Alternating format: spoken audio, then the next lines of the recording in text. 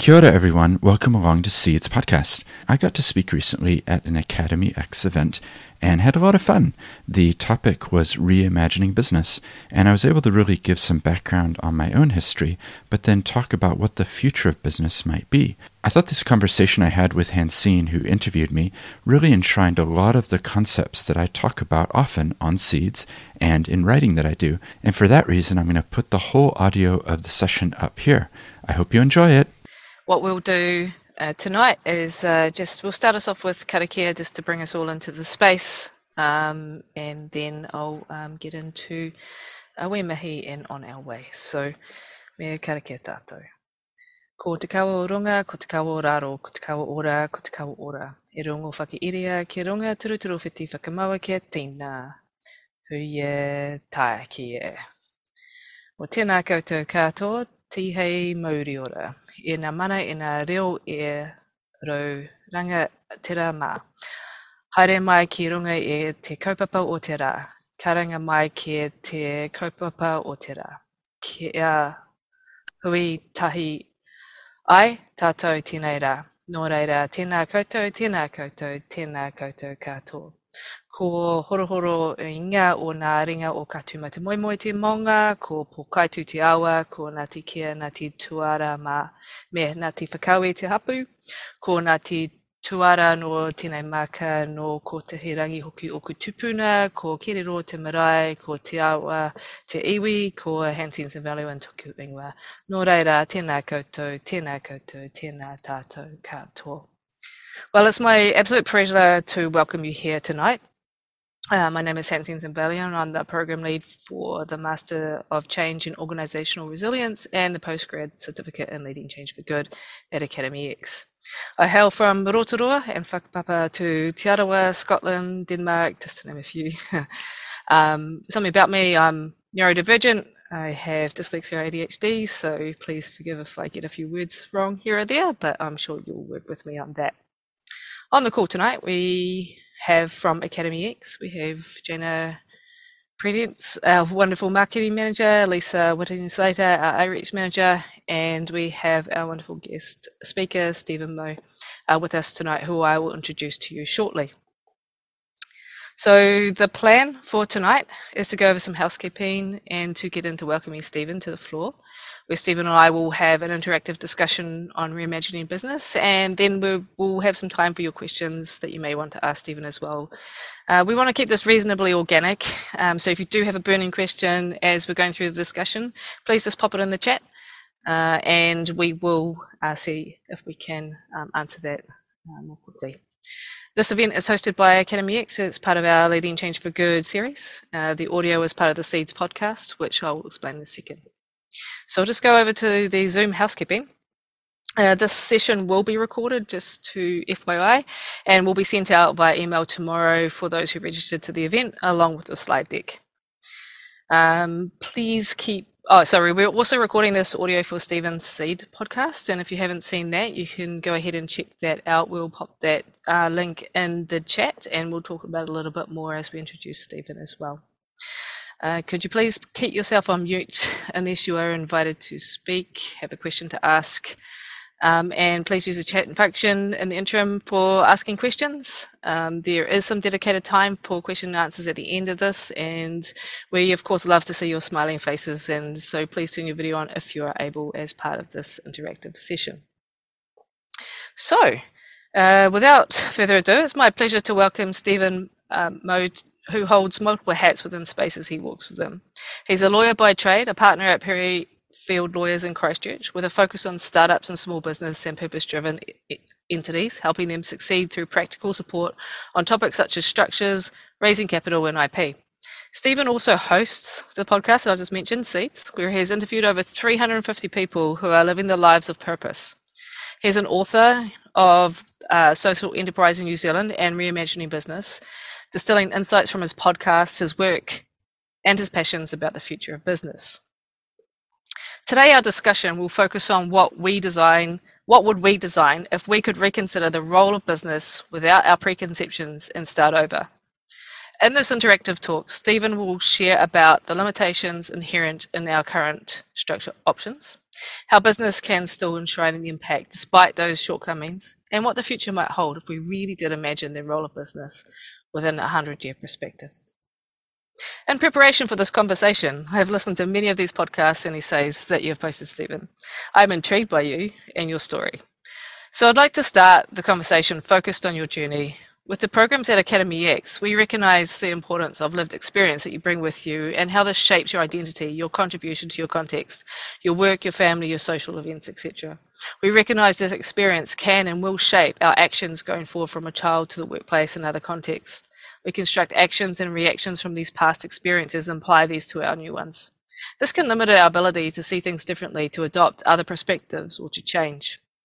Having vulnerability to share part of your story can enable rich connections, inspiration, and support for people to overcome some of our own limiting behaviours and mindsets. So, without further ado, Steven, I'd like to ask, who are you? You have an interesting accent. It's always a good conversation starter, but tell me a little bit more about your upbringing and what's led you to be who you are today. So welcome, Steven. Oh, well, thank you so much for allowing me to be here. Tēnā koutou katoa no America ho no te temetanga, ko te taita toku manga, ko waitaki toku awa, ko otatahi toku kainga inai nei, e roia toku tunga mahi o Perryfield Lawyers, ko Steven Moe toku ingoa, no reira ngā mihi kia koutou katoa. Yeah, thanks so much. I'm really excited to be here. I've been looking forward to this event because I feel like the people who've joined this call are probably already part of my tribe. So thank you for being here, all of you, whether you're watching right now or if you're watching a recording or listening to it later on Seed's podcast. So yeah, your question, I always feel like I need to explain a little bit in that I do have an accent. But you always have to be careful with accents. You can't judge people necessarily on what you think they would be. So in my case, I moved to Aotearoa, New Zealand when I was 7 years old. That was way back in 1984. My father was a marine biologist, kind of an unusual profession, and he was an expert in raising salmon. So the salmon industry didn't exist in the early 1980s. So he came in from America and helped to start that as an industry here. So that brought them actually down in Otago on the Waitaki River. That was where we moved to a small place called Papakayo. And I was in what at the time was Standard 3. If any of you remember the old standards, Standard 3 and 4, we were in one classroom, about 20 children together. So a very small rural place. And then my parents moved us in 1989. We moved to Christchurch, Otatahi. So I grew up here in the South Island in Otatahi. I went to Canterbury University. And I think for me, I've always had a feeling of, where am I from? Turanga Waiwai. I look at the mountains, the Port Hills. There's just a feeling for me that it's this place. So this is where I feel very connected. And I've moved around a lot, but this is the place where I can drive somewhere and I won't be able to tell you the street names, but I'll get you there. I know it well enough that that's how I feel. So after graduating from Canterbury University, I started work at a law firm called Russell McVeigh in Wellington. And I spent 3 years there and I met my wife there who's English. So we actually spent another 3 years in London. And then I speak some Japanese. So they sent me to the Tokyo office. And then after the Tokyo office, 4 years there, I moved to Sydney. And with 4 young children who came home singing the Australian national anthem, we realized it was time to reconsider where we were living. So we moved back here 7 years ago. So my story, my career, if you like, is one of different objectives or purposes, because the first half of my career was very much focused on corporates and banks, very large scale deals. The law firm I worked for had 3,800 lawyers. 3,800 lawyers in one firm, 55 offices. So my background is very big end of town, £1 billion deals. And so when I arrived back here, I really wanted to reinvent my career to be focused on the principles of impact and purpose. So now I'm helping corporates and companies, but usually they're purpose driven, and profit is part of what they do so that they can be sustainable. And as well as that, I'm helping a lot of charities and helping them set up. And we'll get into the dynamics there of how those worlds interact. But that's a little bit of my history. Awesome, Stephen, and thanks for that. And it sounds really rich in terms of from salmon farming and the intricacies of that to big shot law firms. Definitely a twist and turn in terms of sort of focus and living. I guess I've heard you ask this a few times on some of your podcasts, but what was the 7-year-old Stephen like? What were you like when you were 7 years old? Oh, that's a great question. It's nice to have the question reversed. As you mentioned, I've done 356 interviews now. So that's usually my opening question with the guest is, what was life like when you were 5 years old? So I guess my 7-year-old self, it was a time of transition. I was arriving in a new country and still working out where I fit in the scheme of things. I think I've always had kind of a curious bent. My mother taught me a principle, which I still live by. And she told me one time, if you meet someone and you don't think that they're interesting, that's not their fault. It's on you, because that means you haven't asked the right question yet. So she is a very inquisitive, curious person. And so I learned from her this idea that every person has a story and a journey. And so we need to be reaching out and asking questions. And unfortunately, with the dominance of screens and attention spans, we just don't spend enough time talking with each other and really going a little bit deeper than the surface of, what's the weather like where you are? So yeah, I'd say that was a bit about who I was. That curiosity was there. After living in New Zealand, we did move to Chile as well. So I learned to speak Spanish when I was 8 or 9 years old. And I think that opened up my world. Having another language, I think it causes you to realize that the world isn't a rigid place, that there may be more than one way to describe bread. It could be bread, it could be pan. It's the same. So I think that was who I was as a young child. Oh, thank you, Stephen. Nice little window into some of those experiences that really do shape how you walk through life, I guess, in the future as well. So what I touched on in there, bit of the opening there. So if we move into this topic for reimagining business, what inspired you to write about this topic? You've mentioned around purpose and impact, but you want to tell me a little bit more about why you decided to write these essays? Yeah, no problem. And I'm going to hold this up so people can see it, and we'll send a link to it. It's a free download for anybody who's interested. And as you say, it's a series of essays that I wrote for Stuff and Spinoff and other places, really questioning what the future of business could be. And I guess the answer, in a way, I don't want to leave my parents just yet, because they had a profound influence on me, as all of our parents do. I was really lucky that my parents, in the 1960s, they volunteered for something called the Peace Corps. So some of you may have heard of that. And the Peace Corps is basically sending young Americans out. Like, whatever your perceptions of America is, this is one of the bright spots. They were sending young graduates out to countries to help people. So my father was working to set up cooperatives of fishermen in southern Chile, and my mother was working in Santiago. That's where they met. And I think that background from them, it's always been this questioning of, well, why is it the way it is? And if there's injustice, then what could we do? So from my perspective, having worked in the big corporate law firm, I really was focusing on how I can reinvent who I am and what I focus on.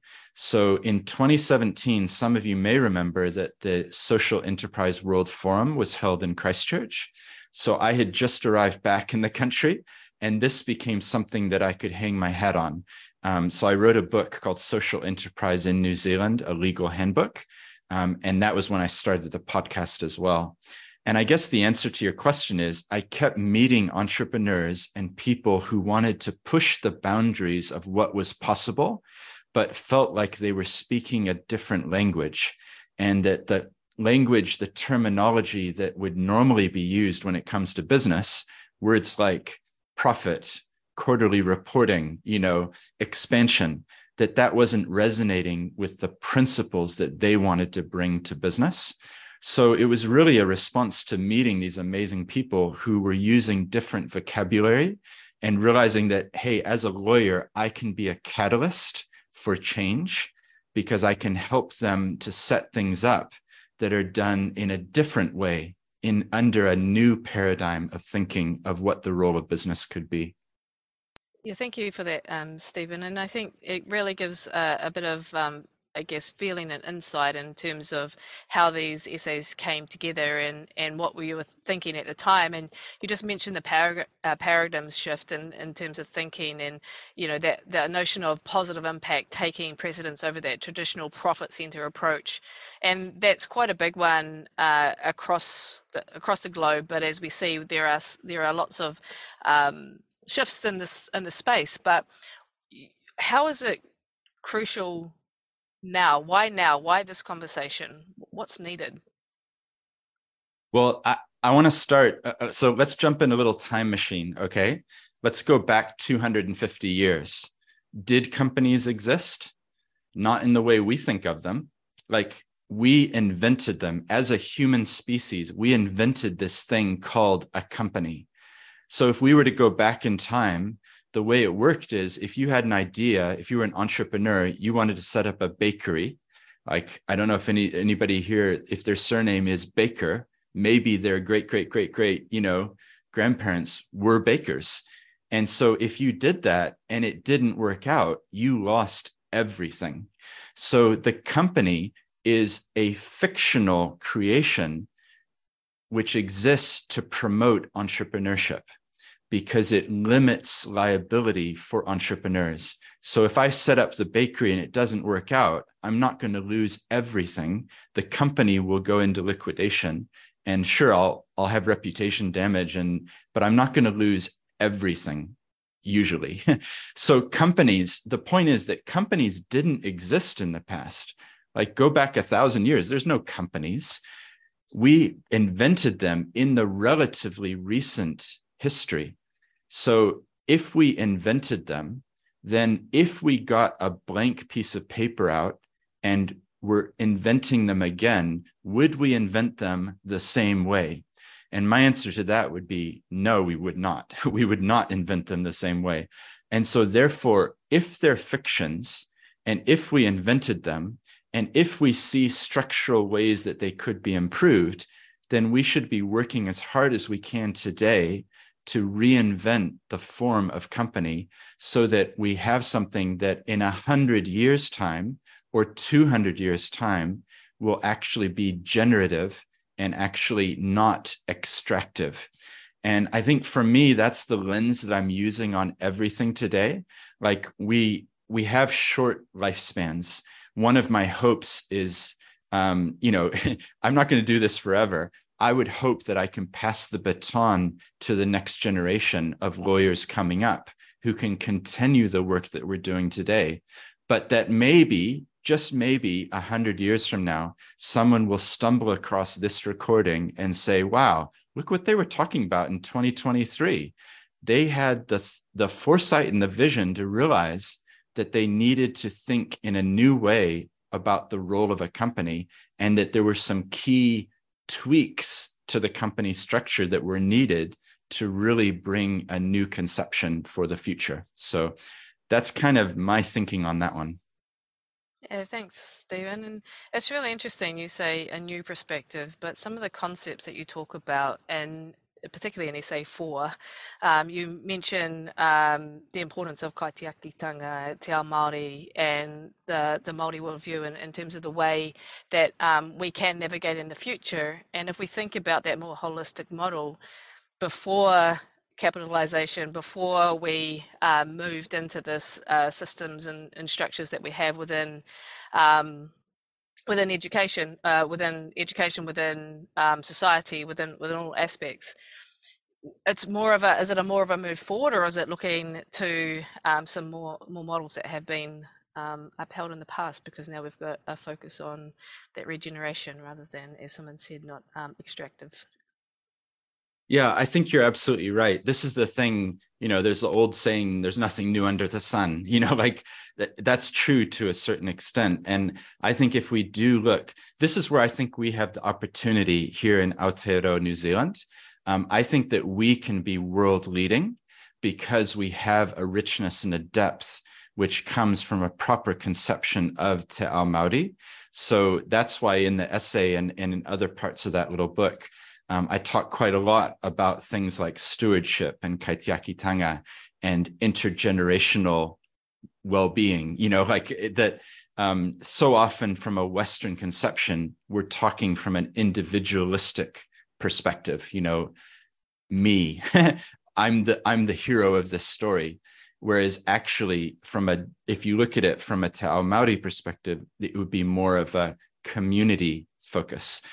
So I think that we have an incredible richness that we can draw from and learn from. One of the key things, particularly as a Pākehā, is that I'm not meaning this in a tokenistic or in a colonizing of concepts ways. I'm talking about a deep and rich understanding of these principles and concepts.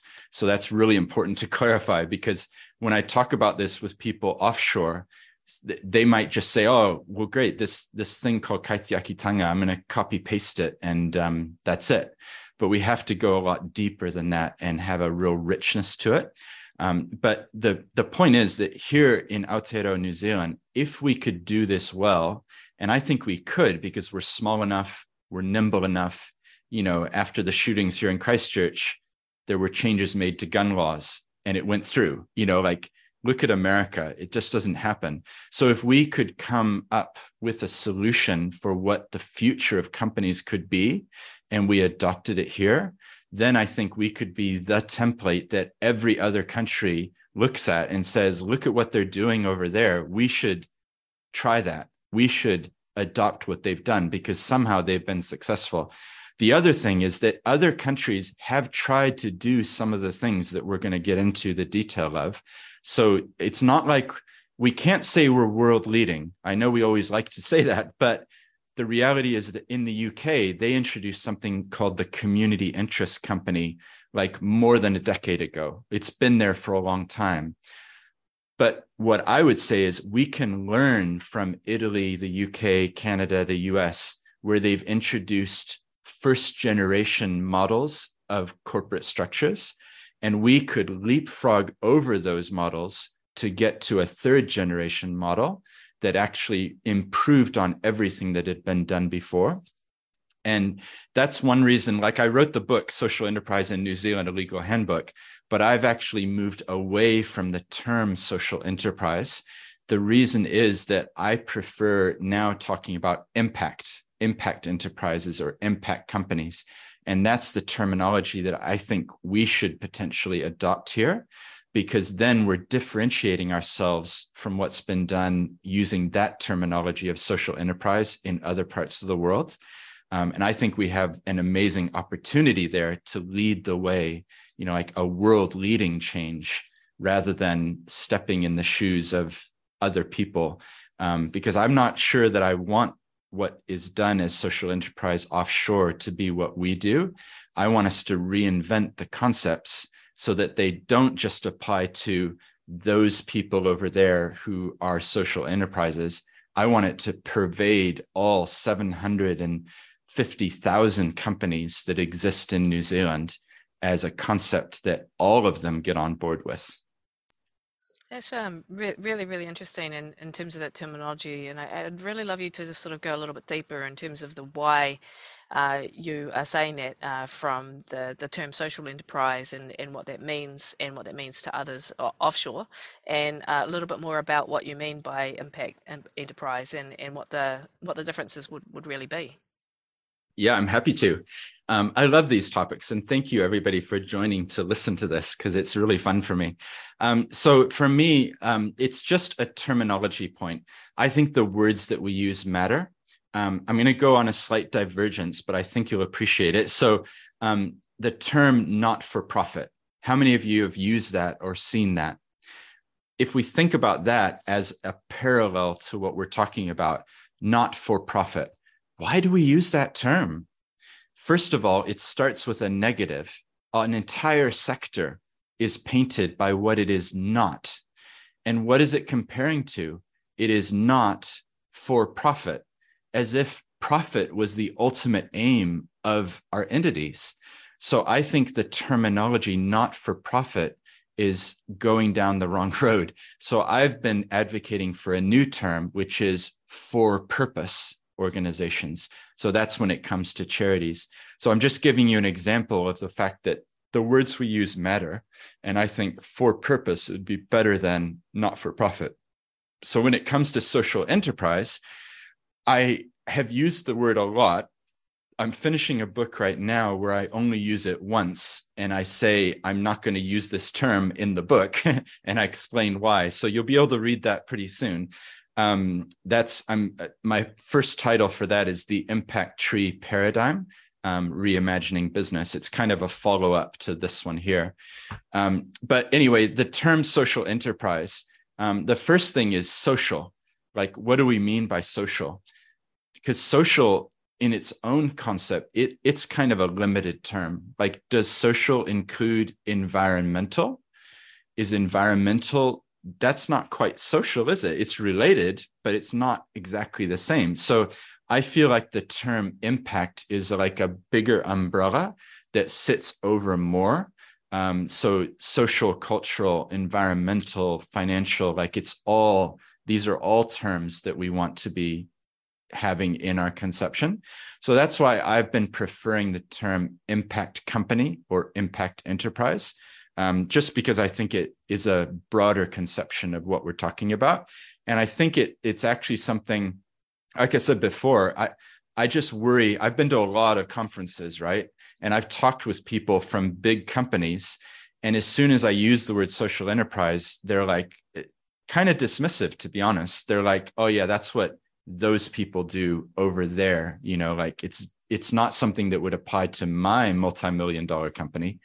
Whereas actually, I think we need to be encouraging every company to be adopting the principles that sit beneath social enterprise. So the two key changes that I would see implemented, the first one is that in New Zealand, we do not require companies to adopt a constitution when they begin. And I think that's a mistake. I think that what we should be requiring is that every company has a constitution. So that's a public-facing document. Anyone can find it. Anyone can download it. And not only do I think companies should have a constitution, I think they should be required to articulate their mission or their purpose in the constitution, not as clause 27 on the back page, but actually right up front and center, like cause number 1, this company exists to, and then actually force people to say what that is. So I'm working with a company right now, and we are designing their constitution. And the opening phrase of this constitution is a very challenging one. It says, this company exists to serve Mother Earth. This company exists to serve Mother Earth. So it's conceiving the role of the company, not from a Milton Friedman perspective of shareholder primacy and extraction of profit, but instead placing it within the scheme of the earth itself. So not every company, that wouldn't be appropriate for every company, but for some companies, it will be appropriate. And I think if you look at a company like Kind Cafe up in Morningside in Auckland, I helped them draft their constitution. And that talks about the role of that company being to foster community in that particular location. So that's kind of the first thing that I think would be really helpful. I realize that not every company is going to want to do this. And I see the note in the chat, would this add to more compliance? But my perspective would be we should at least have the conversation. And then I think if companies wanted to do this and adopt a constitution and they were clear on their impact, then we could have a subset of companies that were called impact companies. They could qualify for that status. And then more people might be aware of it and start to think about what are we doing and why do we do it? So that would be the first thing. The second thing is I would like to require companies to report on their impact and what they're actually doing. Because I think there's a big disconnect right now between the greenwashing that's probably happening, the social washing of people saying one thing and doing another. So those are some initial reactions to your question. Yeah, again, thank you for that, Stephen. And in terms of the terminology and how important that is to have those discussions, I think there are a very loaded set of ideals that come with some of those names, and particularly not-for-profit is definitely one, and we hear that and use that quite a lot here, as you say, but also that a lot of these not-for-profit organizations are struggling in terms of structures and support and finance and being able to survive in the world that they're within, and so we might have a lot of people wanting to do good in the community, wanting to give back into the community, but are really finding some constraints in terms of being able to do so effectively. So have you got any thoughts on that? I do. I think about this a lot, and one of the things that I want to be clear about is that each of us are like fish in the fishbowl. So what I mean by that is that you don't even know that you're breathing water if you're a goldfish, right? Like that's just the way it is. And it's the same for each of you listening. We grew up with a conception, which is kind of a binary way of thinking, which is if you're going to do good, you set up a charity. If you're going to make money, you set up a company. And so that binary conception has infected the way that we think about things. So one of the things that I'm doing a lot of right now is helping people to understand that it doesn't have to be a binary thing. Like if you're talking to someone and they say, I'm going to set up a cafe, your mind immediately is thinking, oh, you're going to get some investors, there's going to be some profit, you're going to need some loans from the bank. If you talk to someone and they say, I'm going to help people who've just been released from prison, you're probably thinking, oh, someone's going to donate you money, and where are you going to get your source of funding for the charity that you're going to set up? And the new way, the merging that happens is I'm going to set up a cafe that employs people who used to be prisoners. So you're actually fulfilling a mission and a purpose at the same time as having a viable business. So that's just the conception, the blending or the merging of what's going on when it comes to the thinking. And then what I'm also helping a lot of people with is charities realizing that they could set up a company that would actually advance their purpose. And so helping them set up a commercial business that is profitable. And then I'm also helping a lot of companies set up charities because there are funding streams and things which are available that are available for charities, but not for businesses. So as an example, just to make it really practical, I've got a client who's doing amazing work as a building company. They employ hundreds of people. They build houses. They're really good at what they do. Even in what they do, they do a lot of social housing and building housing of that type. But the founder said to me, is there other things that we could be doing? And we brainstormed, and basically they've set up a charity.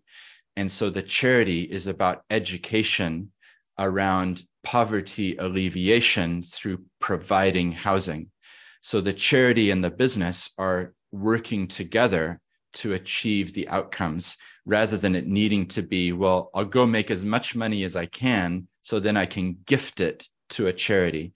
So I guess what I'm saying is that there is a greater understanding that hybrid solutions are increasingly possible if you have a bigger conception beyond just the binary way of thinking. Do you think that there are I mean, you've talked about greenwashing and sort of ticking the boxes along the way. And if you are a profit-driven organisation, and I think there's definitely some examples out there of this in play at the moment, and we have an arm that sort of gives back to a community, but in essence, overall, the harm that's been done by the profit-driving side of the business is not sustainable in terms of that, but yet are getting benefits for having that we give back, which is not quite enough to even be in that space, because ethically, if we're talking about setting up an impact and looking at something that is for good in the for good space or for purpose space, and it's looking after our earth, number one, and people, and then going down into the profits. What's your take on that, and how do we transition away from that as a bit of an offset model? Yeah, it's a great question. And I think part of the answer is that the solutions don't come instantly. And we have to get out of a conception of it's going to happen next year. The transitions take time, unfortunately. But the more people that attend this type of a call or have these sorts of discussions, the better, because then more people are going to be out rousing debate within their companies saying, is what we're doing, are we really just social washing? Is this really just a marketing spend to get more money so that we can keep producing the widget, which is made of plastic and is, destroying our earth? So I think it's a legitimate question, but I guess I would rather have a company at least be doing something and be on a journey than to have them not even doing anything. Part of the answer, though, to your question is that over time, I think that increasingly consumers will demand this, right? Like, it's not going to be a case of you're going to be able to get away with it. And you can actually see a big shift right now. The XRB, which sets the financial standards for New Zealand, I'm on the XRB advisory panel, just meeting with them every once in a while and talking about what the people in the room are seeing. And what they've done is introduce these climate reporting standards for the top 100 companies in New Zealand. So this is the big end, like the multi-million, maybe billion-dollar companies, they're massive companies. The top 100 in New Zealand, they're going to need to start reporting on climate change and how it's impacting on them as a company. So it's not hard to foresee, I don't have to be too much of a prophet to say at some point in the future, I can imagine that will filter down to all companies need to report on this. And not only that, maybe will require reporting on how is your company impacting on climate change, like the standard, that direction as well. So I guess part of the answer is I think it's coming. I view this as a wave. It's not a tsunami, but think of this picture, right? If you're at the beach and it's low tide and you're standing out at low tide, if you stand there long enough, the water's going to rise and rise and rise. And at some point, you might be swimming, if you're that far out. And in the same way, what I'm seeing is lots of symptoms of greater societal change. So benefit corporations, the rise of private accreditations like that, B Corp, impact investing, the conception that it's not just about financial returns, it's about the impact of the group that I've invested into. You look at Section 131 of the Companies Act. So this was something Duncan Webb proposed, a greater conception of the duties of directors. It may not get through, but it's interesting that it was proposed that directors have to consider the treaty, the environment, employees. So these are all examples of shifts that are going on. And I guess part of the answer is it doesn't happen instantly. And I take great comfort from the fact that in 2019, I got the opportunity to work with the Akina Foundation, who've been doing amazing mahi and work for a very long time. And we, together with some other co-authors, did a report on the future of business, which I can send the link to if anyone's interested. And at the time, we thought, oh, great, well, there's going to be instant change. But of course, it didn't happen that way. But now I talk to people 4 years later in government and other places, and they're like, yeah, I know that report. So, there's no instant change, but it's incremental. And over time, my hope would be in 10 years, we look back and say, wow, the needle has really shifted on all of these things. What do you think that's going to take in terms of shifting that needle? And you've talked about it already earlier tonight, where you've said that things can change and have changed and will change over time in history, as we've already seen in the past. But for the present, I think this is the trap that we are sort of stuck in, particularly within the for good or climate space, when we're saying we don't want to just greenwash or social wash or those sorts of things, but we want to move into that space, that because there's going to be immediate pain for people who are shifting into that space potentially without systems and structures in place to support them in that place when we're in that transitionary phase, but also that the impact is a long fuse, big bang type of thing. So we have to start the fuse at some point, and we're starting to see some signs, as you've mentioned, getting that started. But because there's no immediate reward, and we are a consumer society who is set up for immediate rewards, we look at the advancement of technology and things like TikTok and Snapchat, and really, really short pieces of information that we're consuming, and a lot of things. I could probably go on and on, but yeah. So how do we hold in this space, and what are your thoughts in that in the now? Yeah, well, from my perspective, I take great comfort from the next generation. So I think if any of you have done any interviews with graduates recently, usually the final question, do you have any questions for us or something? It's usually around like, well, what impact will my career have here? Or, what are you doing about climate change? Or, like there's an awareness that just isn't there if you went back to the 80s or 90s when the final question might have been, so do I get a company car with this position? Like there's a mindset shift that's happening. So I take great comfort from that. And I notice in the chat, people are asking about, but incremental change, it's slow. Do we need to move faster? I guess one of the things is that we're so focused on immediate, like we live in a culture of immediacy. I want to click it and I want to see the video right now. And I think we have to realize that for true change that has deep and pervasive roots, it's just going to take a little bit longer than the instant switch that could be done. So I guess part of it is taking people on the journey with you. And if each of the people on this call are listening to this audio later, if each of them has conversations and then they have conversations, and like, I think it needs to build.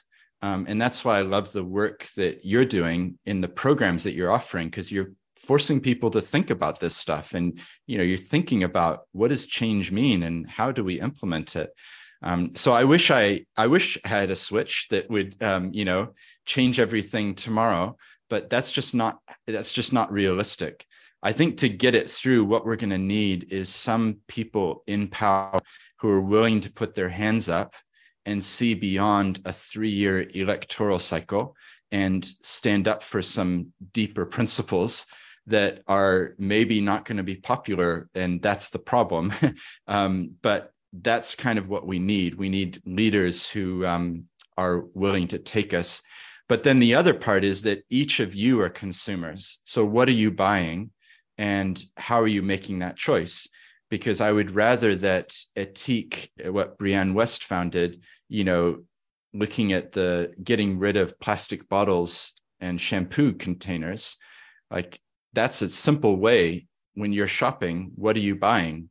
And that's going to send a clear message to even the most capitalistic person that actually there's a positive role to be played if we change how we're acting as a company, because consumers are going to follow us or they're going to stop buying from us unless we change. Yeah, so true. And there's so many things that we can do as individuals, and I think that's something that we discuss a lot, particularly within our programs, is in terms of your own locus of control and the decisions that you can make in order to enable change in your spaces and places. And sometimes you're powerless, but you can still ask the questions and you can still put it out there. And we've wandered a little bit into the territory of the political football, but being election year, we'll try and keep it away from that. But what do you see as the role of the government in this shift and change? Because obviously with systems change, we need multiple levels and multiple levers being shifted in order to create a new system. So what do you see as a need for our future governments? Yeah, I think, I mean, it's kind of, you'll know what I'm about to say, right? Like, we need leadership from government to embrace this concept that we as a country could actually lead the world, and not in a cliche way, but actually in making a real change. And the change, what I've outlined, like requiring companies to outline their impact and their purpose and report on it, like that would be quite unusual. It would be quite different. And therefore, it would set us apart from what other countries have tried. So I don't have anything more simple than that to say, is that we need leadership from government, because ultimately they're the ones who pass the laws. But at a citizen level, at a movement level, each of us have a role to play. And certainly my hope in my life, I view my role to be a catalyst for impact. So I can't make all the changes, but I can help the people who set up charities or businesses that are able to have impact. So if each of you listening has that same attitude, how can I be a catalyst for impact? Then that's going to change the conception. And I wanted to share something with you, which I thought was quite inspirational for me. This is from Barcelona. So some of you may have been there, and you've been maybe to the Sagrada Familia, which is a church. It's the reason I hold this up. This is just like a sculpture of a bit of the church. And you've probably heard the term Gaudi, right? Like, it's Gaudi-esque. So Antonin Gaudi was the designer. And when he was designing the Sagrada Familia, this church, way back in the 1870s, he started building it, and he died, I think it was about 1925. And it's been an intergenerational project. So they're predicting that we'll finish by the end of this decade.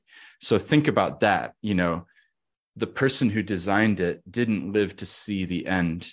And sometimes I worry about the state of things, and I worry, like the people in the chat, that it's too slow. But I also think that sometimes our lives need to be spent in a way that I may not see the change. I hope I do, but I might not. But I can be one little link. I can be one of the builders adding another brick to this building. And the thing about this building is that it's now been going through that intergenerational, the bigger vision of what we're aiming for. It's not just, let's get it done within 3 years or 5 years. It's, we're going to make it the most beautiful thing that we can.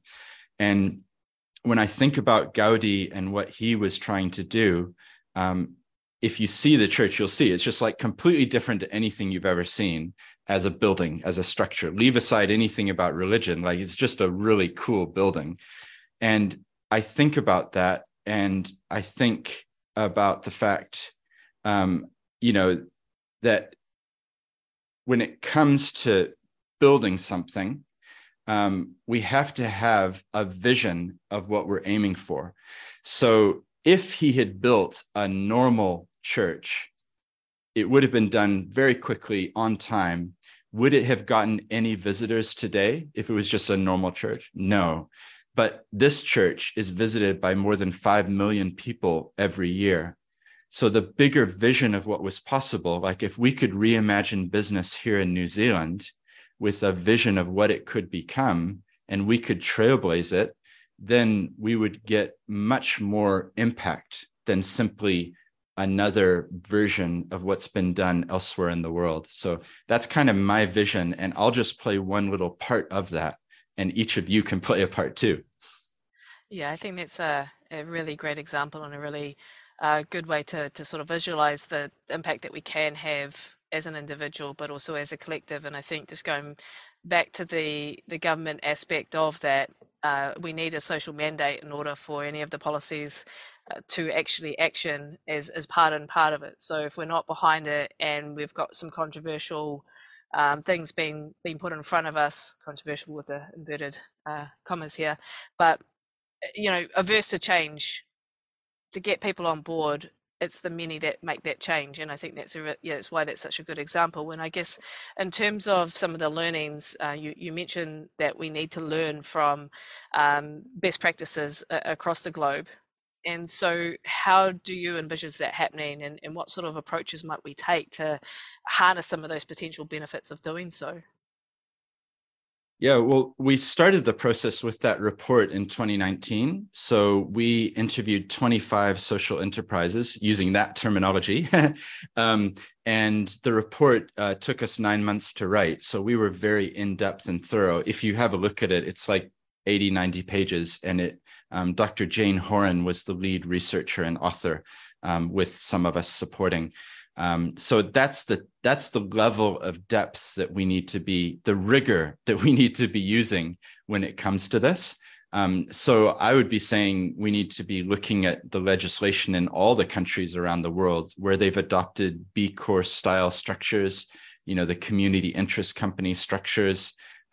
Go translate the Italian version and the French version, and be looking at those, and then conceiving, okay, what does it mean here in Aotearoa, New Zealand, and in particular with the Te Ao Māori perspective, like what could we create here, learning from all these other places. So yeah, it's quite a big project, but if there was a private member's bill put forward by an MP, and if there was resources devoted to it, then I don't see why it would be possible. Yeah, thought for to chew over a little bit more, I guess in that sense, I'd like to just unpack a little bit around some of the barriers that you might see right now. We've talked about a few of them, but if we really look at and zoom in on the environmental, social, governance factors and corporate decision making, what's in place now, and how would you see that shifting? You mean specifically around ESG and companies? Yeah. I mean, I think those are terms that are used too loosely at the moment, I think. I do quite a lot with the Institute of Directors, and that was one of the themes that came through in their recent leadership conference in May. I wrote a summary of it. It was a 2-day conference, and they had sessions on environmental, social governance. And yeah, I guess it's just, we've got to get beyond the box ticking exercise of, we've got this section of our report about ESG and integrating it into the business itself. One of the comments I saw, someone was saying, we just need to get on and start the companies. And I think there's a lot of wisdom there, because if we can start companies that are doing things differently and we can prove that they work, then more people are going to want to do that as well. So you entrepreneurs out there, I totally encourage you to do this. But when you're doing it, think about the impact and the purpose and how you're telling your story, and bake it into the heart of your company rather than having it be an add-on little ESG component. And as a practical example of this, I want to give a really concrete illustration. So a couple of years ago, I was involved in helping set up a company called Community Finance. I'm actually the chair of the board at the moment, and our focus is social housing. We got massive need in this country, right? There's 26,000 people or so on the emergency housing list. So what we're doing in that as an impact company is connecting philanthropic funders and investors with the opportunity to build social housing. So in a way, we're the dating app in the middle, and we've targeted and been able to talk with and get funding from KiwiSaver funders like Generate, Pathfinder, and Simplicity. And we've worked with social housing providers like the Salvation Army or court up in Auckland. So when I start talking about this example, because it's a real example, like I'm not just making this stuff up, that company, you might think, oh, well, you've probably raised like what, 100,000 or 200,000. Actually, we just ticked over 120 million in funding that we've raised for social housing. So it's a real life example of a company, a finance company, which is doing things very different to the mainstream banks and the mainstream finance companies, because ultimately we're very clear on our mission, which is to provide housing for people who need it. And so that business structure is modeling a new way of conceiving finance. So we're hoping other people will now look at it and go, well, we could try that. Because it is successful. So what's stopping? What are the barriers? What's stopping the adoption and growth of impact-driven enterprises in New Zealand, Aotearoa New Zealand? Unfortunately, I think it's still the lack of imagination and the binary way of thinking that if I'm going to do good, it's got to be charitable. So I'm not going to do that. And that's what I'm trying to encourage is hybrid models or models that bake in impact and purpose at their core. But this is why I do the podcast. Like I've literally talked with hundreds of people about their businesses. Like the latest one, just to give it a sample, Ben Scales, he's essentially in his early 20s. He's doing amazing things. He just graduated from University of Canterbury in product design. His company is called Kiwi Fiber. So I'm a lawyer with my other hat. So I just helped them raise $1.8 million for their startup. And what are they doing? They are reinventing the use of harakiki flax. So it's taking what was a traditional product. And in fact, if you go back to the 1850s and 60s, it was the leading export from Aotearoa, New Zealand, because it's such a unique product.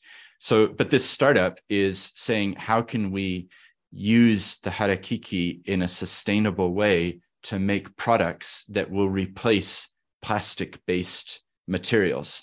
So, that interview is just one example of that it can happen. There are examples out there of people doing things differently. Awesome. And do you see a lot of moving together, as in businesses starting to collaborate and create more positive impacts? And do you see this growing in the future? Yeah, for sure. I think that's how we learn, is by seeing other examples and learning from each other. I think there's a real movement in this direction. I do quite a bit of work with startup programs. So in here in Otatahi Christchurch, we've got Ministry of Awesome, and in Wellington, Creative HQ. And I've worked with both of those on some of their startup programs. And the interesting thing is that they'll tell you, like, they're running a program, and most of the companies, or a lot of the companies, have impact and purpose at their core. So I think it is a movement which is gathering, and I'm just glad I can be one little part of that, helping to tell stories and hopefully get people to question. I mean, my main question is, hopefully some of you disagree with everything I'm saying, but you go away and you think about it and you start to wonder, like, oh, what could it be? Sometimes I'll be on a plane with someone, and having a conversation. It ends up they're a CEO of a big company, and I'll throw in some of these challenges, and I hope that they go away and think about it, because, that's how change happens. Yeah, and I think about some of the things that you're throwing out there in terms of the challenges and how things could be done differently or seen differently. And I can still feel in here in the spaces that we're within social impact and on the ground, that it's really painful, a lot of the changes, and particularly when it becomes really difficult to sustain the business, or that you might have to go in a different direction.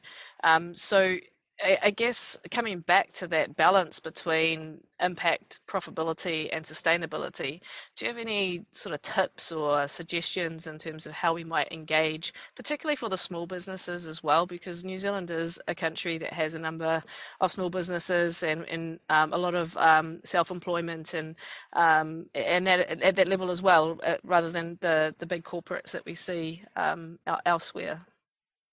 Well, I guess it's a simple piece of advice, but don't try to change everything tomorrow. Just choose one thing or one little thing, one aspect of your business. Or, I mean, the simplest thing that I'm advocating is, what is your purpose? What is your impact? Write it down in 3 bullet points. I want to know what you do. And even for some companies, that will be quite challenging, honestly. So that's a start. What I try to do is talk with metaphors and pictures. So I had a good one the other day from Israel Cooper, who's been on my podcast before. And he said, we've got to get away from thinking about money the way that we've traditionally thought about it. Money is vital for a business in the same way that blood is vital for a human body. But you don't want to have too much blood, right? You're going to die if you have too much blood. And you don't want to have too little blood. There's a certain point where the amount of money and the amount of blood is the right amount. So I guess there's dangers of both sides, right? Like, you've got to get the right, because I'm not advocating that there's no profit. I'm advocating that profit equals sustainability. So, yeah. Yeah, and I think it's a really great point, and I think that it's something that we need to keep talking about more and more, because a lot of the smaller businesses who might not get it right, or even the larger businesses who don't get it right straight away, the fact that they're trying to move into that space, there's got to be a little bit of, I guess, just grace in some aspects in that human world, but it's, I guess, tainted with those companies who are just trying to pull the wool over and make a quick buck. And again, I guess it comes back to society and the way that we are exposed to what we know, how we check, where we buy our products from, understanding supply chains and all of those things. It's kind of a new language, or it's a language that's only developing, well, has been around for a while, but it's only becoming more mainstream. So I guess just in terms of how we, again, come back to our individual trajectory and our choices and whether we buy in or not. And it's really interesting. I had a chat with someone who's quite influential in different spaces, and they're like, well, I'm yet to be convinced. Until I'm convinced, I'm not going to change my thinking. And so therein lies quite a problem that we have. We've got people who are really, really invested in the change and in the impact in the for good space. And then we've got a lot of people who are on the fence, and just like a lot of change, you talk about waves and you talk about the different levels. So I guess it's quite a complex space and place to be. Yeah. The interesting thing is, for that person, when they go home and they're talking with their 15-year-old daughter, I bet you that they're going to get challenged. And that's quite interesting to me, because I've got children, and I see their perception and the way that they're thinking and looking at the world. So actually, as the generations change, I think there will be shifts as well. And one of the things that I want to issue as a challenge, which has been a challenge for me recently, is that each of us should be working on projects where there's the potential for failure, right? And that's okay. And I think too often we're only focused on things that we're sure will be successes, or we're taking the easy way. But actually, in our lives, we should always be trying to build in something that might just fail completely. And yet we're pushing the boundaries in some way and learning from that. And I think that's a mindset shift that would help. Like, if each of us had projects we were doing, and this is really real for me right now, because I'm about to publish a children's book, which is a picture book called The Apple Tree. So I didn't draw the illustrations. I got someone who's amazing at drawing. I wrote the little short story, but I'm about to hit print with the Caxton Press down here, 4,000 copies. And it might be an abject failure. But on the other hand, it might lead to different conversations and opportunities. So I'm willing to take the risk of the failure in order to open up doors that otherwise would be closed. And I like that conception, or that way of thinking, that for each of us, we should be always having something that might just not work, but I'm going to try it anyway. Awesome. Well, I'm just looking at the time, and I'd really love to get our audience involved. And if we've got any questions from the floor about anything that we've discussed tonight, Stephen's here, and I'm quite happy to answer any questions you might have. So feel free to take yourselves off mic and throw a question out there. Hey, Stephen, I've got a great question. No, I haven't. Great presentation. Thank you. I've got a question. Get that right. It seems, listening to you talking, that there would be a direct correlation between some of these ideas, like, for example, having a constitution, or having a written, sense of purpose and what that actually means in quite practical terms. That there would be a direct correlation between that practice and the longevity or sustainability of businesses. Mm-hmm. Does that make sense? Because I think, a lot of, particularly in the SME area, where, as we know, the data tells us that failure is horrific from a percentage point of view. I mean, like 60% have gone before 10 years. What you're suggesting, I suspect, is a really significant step towards a foundation of sustainability and longevity. Well, I deal with startups, SMEs, and people founding their business all the time. And one of my first questions to them is this sort of, what are you here for? Because I think too many people don't think about it well and don't think about the money side, the sustainability side. So I agree. My hope would be that if they did do this, that they're actually setting themselves up really, really well. Because part of the problem with SMEs and small startups is that they are not telling their story well. And therefore, they're not finding the market that they fit in, and they're not pivoting to where they need to be. So yeah, I would hope that this is a positive help. And the other thing is that people can start, like, literally, we could have created companies while I've been talking. Like, it's that simple. Yeah. And so there is something to be said for providing some form of education. Like, what is governance? What is management? Those aren't things that were taught in school or anywhere. So is there a role to be said for actually helping people before they hit click, register the company, to be supporting them? That's why I always try to be a mentor on startup programs, because I want to get people adopting the right documents that they need for the future, because so many people just have no idea. So yeah, thank you for your comment, though. That's really good. Thank you. Great idea, having the Constitution. Great idea. We used to have them years ago. Yeah, that's right. And this is where history repeats itself, right? The way, in case people are interested, they used to be called articles of association, and you used to have to say what you were in business for. And what happened is that it became a way for you to list every possible thing under the sun that you were in business for. And therefore it became meaningless, because it was simply, we lease property and we sell products and we employ people, and it was just meaningless. So what I'm proposing, though, is a more refined, focused purpose. Kind of similar, if you think about charities, like there's 28,000 registered charities. Before they can become registered, they have to define their purpose and they have to articulate it.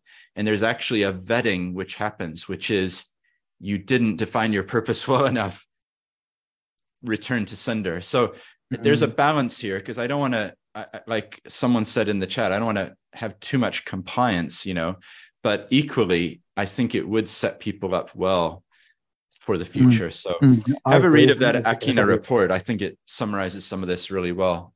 I'll try and put it in the chat, actually. That'd be awesome. Yeah. The answer to Joe is, it's called Kiwi Fiber. Kiwi Fiber. They're the latest episode on an excellent podcast called Seeds, right? So I put the links to everything that they do in that episode as well. I'll just put this Akina report in the chat. The other thing around community, just to throw it in there, I'm really active on LinkedIn. And so that's another way to build community, as a group of people who are interested. So I would welcome connecting with you all, because that's somewhere that we can post ideas and new concepts and things. Like, let's look for platforms where we can do that. Well, while you're thinking of any other questions, I do have another one, of course. But like so we're talking about a paradigm shift, and we're saying that there's one starting to happen. How do you see this evolving, particularly around impact over the next 10 years? And what changes do you really anticipate? I mean, we've touched on it a little bit already, but it'd be real nice just to hear some of those things that you're thinking. Well, I'm going to keep doing what I'm doing. And if all of you do what you do, maybe we'll have the change, and hopefully it will be more dramatic. I think what I'm hoping is that within the next decade that I will, so I'm speaking personally, right? Like from my perspective, my hope would be that in 10 years, when we're all sitting around having a glass of wine in the evening somewhere, that we're reminiscing about a decade ago. And I'm able to point to examples of constitutions which changed the way that people thought about business. So the example that I mentioned before, the company exists to serve the earth. That's going to be kind of radical. No one that I know has ever written a constitution like that. So maybe other companies will like it as well. In that constitution, I also talk about stars and wayfinding, and the fact that we need new stars to guide our companies by. So that when it's ready, I think the founders of that company are going to be fine with sharing it and letting other people see it. And then on a personal level, I hope that the Seeds podcast will continue to grow. So I've done 356 conversations. This will be 357. I hope by then I'm up to 1,000, like I'm going to keep telling stories and keep working. I've got a conference which I'm implementing now. It's going to happen on October the 5th. So that's called the Seeds Impact Conference. There's going to be 27 sessions running over one day in 4 different Zoom rooms, 1 room just devoted to community, and then 3 rooms with amazing speakers, including Francis Valentine, who many of you will know. So that's going to be another little thing that I'm starting, and I hope it will gather momentum over the time. And it'll just become like a yearly fixture, all online. The massive charge of $20 to attend the whole day. So just covering costs, and things. But that's another example of something that I hope will grow beyond me as an individual and will become something that just gets in the calendar that, I'm going to go along to that. So that's kind of personally what I'm doing. And then I just wrote an article with 2 Canterbury University professors about the role of nature as an entity. Because as you know, in the Wanganui River, we've got Taranaki Maunga. There's different examples of legal entities being formed. So I'll share the link to that with you all as well, because I'm going to keep pushing boundaries of what's possible with legal structures. It's really cool. Thank you for that. And yeah, that conference looks amazing, and looking forward to seeing if we can get along there and get people continuing in this sort of conversation, because that's kind of what it's all about in terms of starting to make real change across the society. So I really, thank you for doing what you're doing in that sort of space. I guess just unless there are any other questions from the floor, I just want to make sure everyone's had their chance to ask Steven while he's here. I think we kind of answered most of them, or at least referred to them as they came up. I was trying to keep an eye a little bit on, what was going on. Yeah, I think so too. So I guess just giving you the opportunity, Steven, just to reimagine business for a second.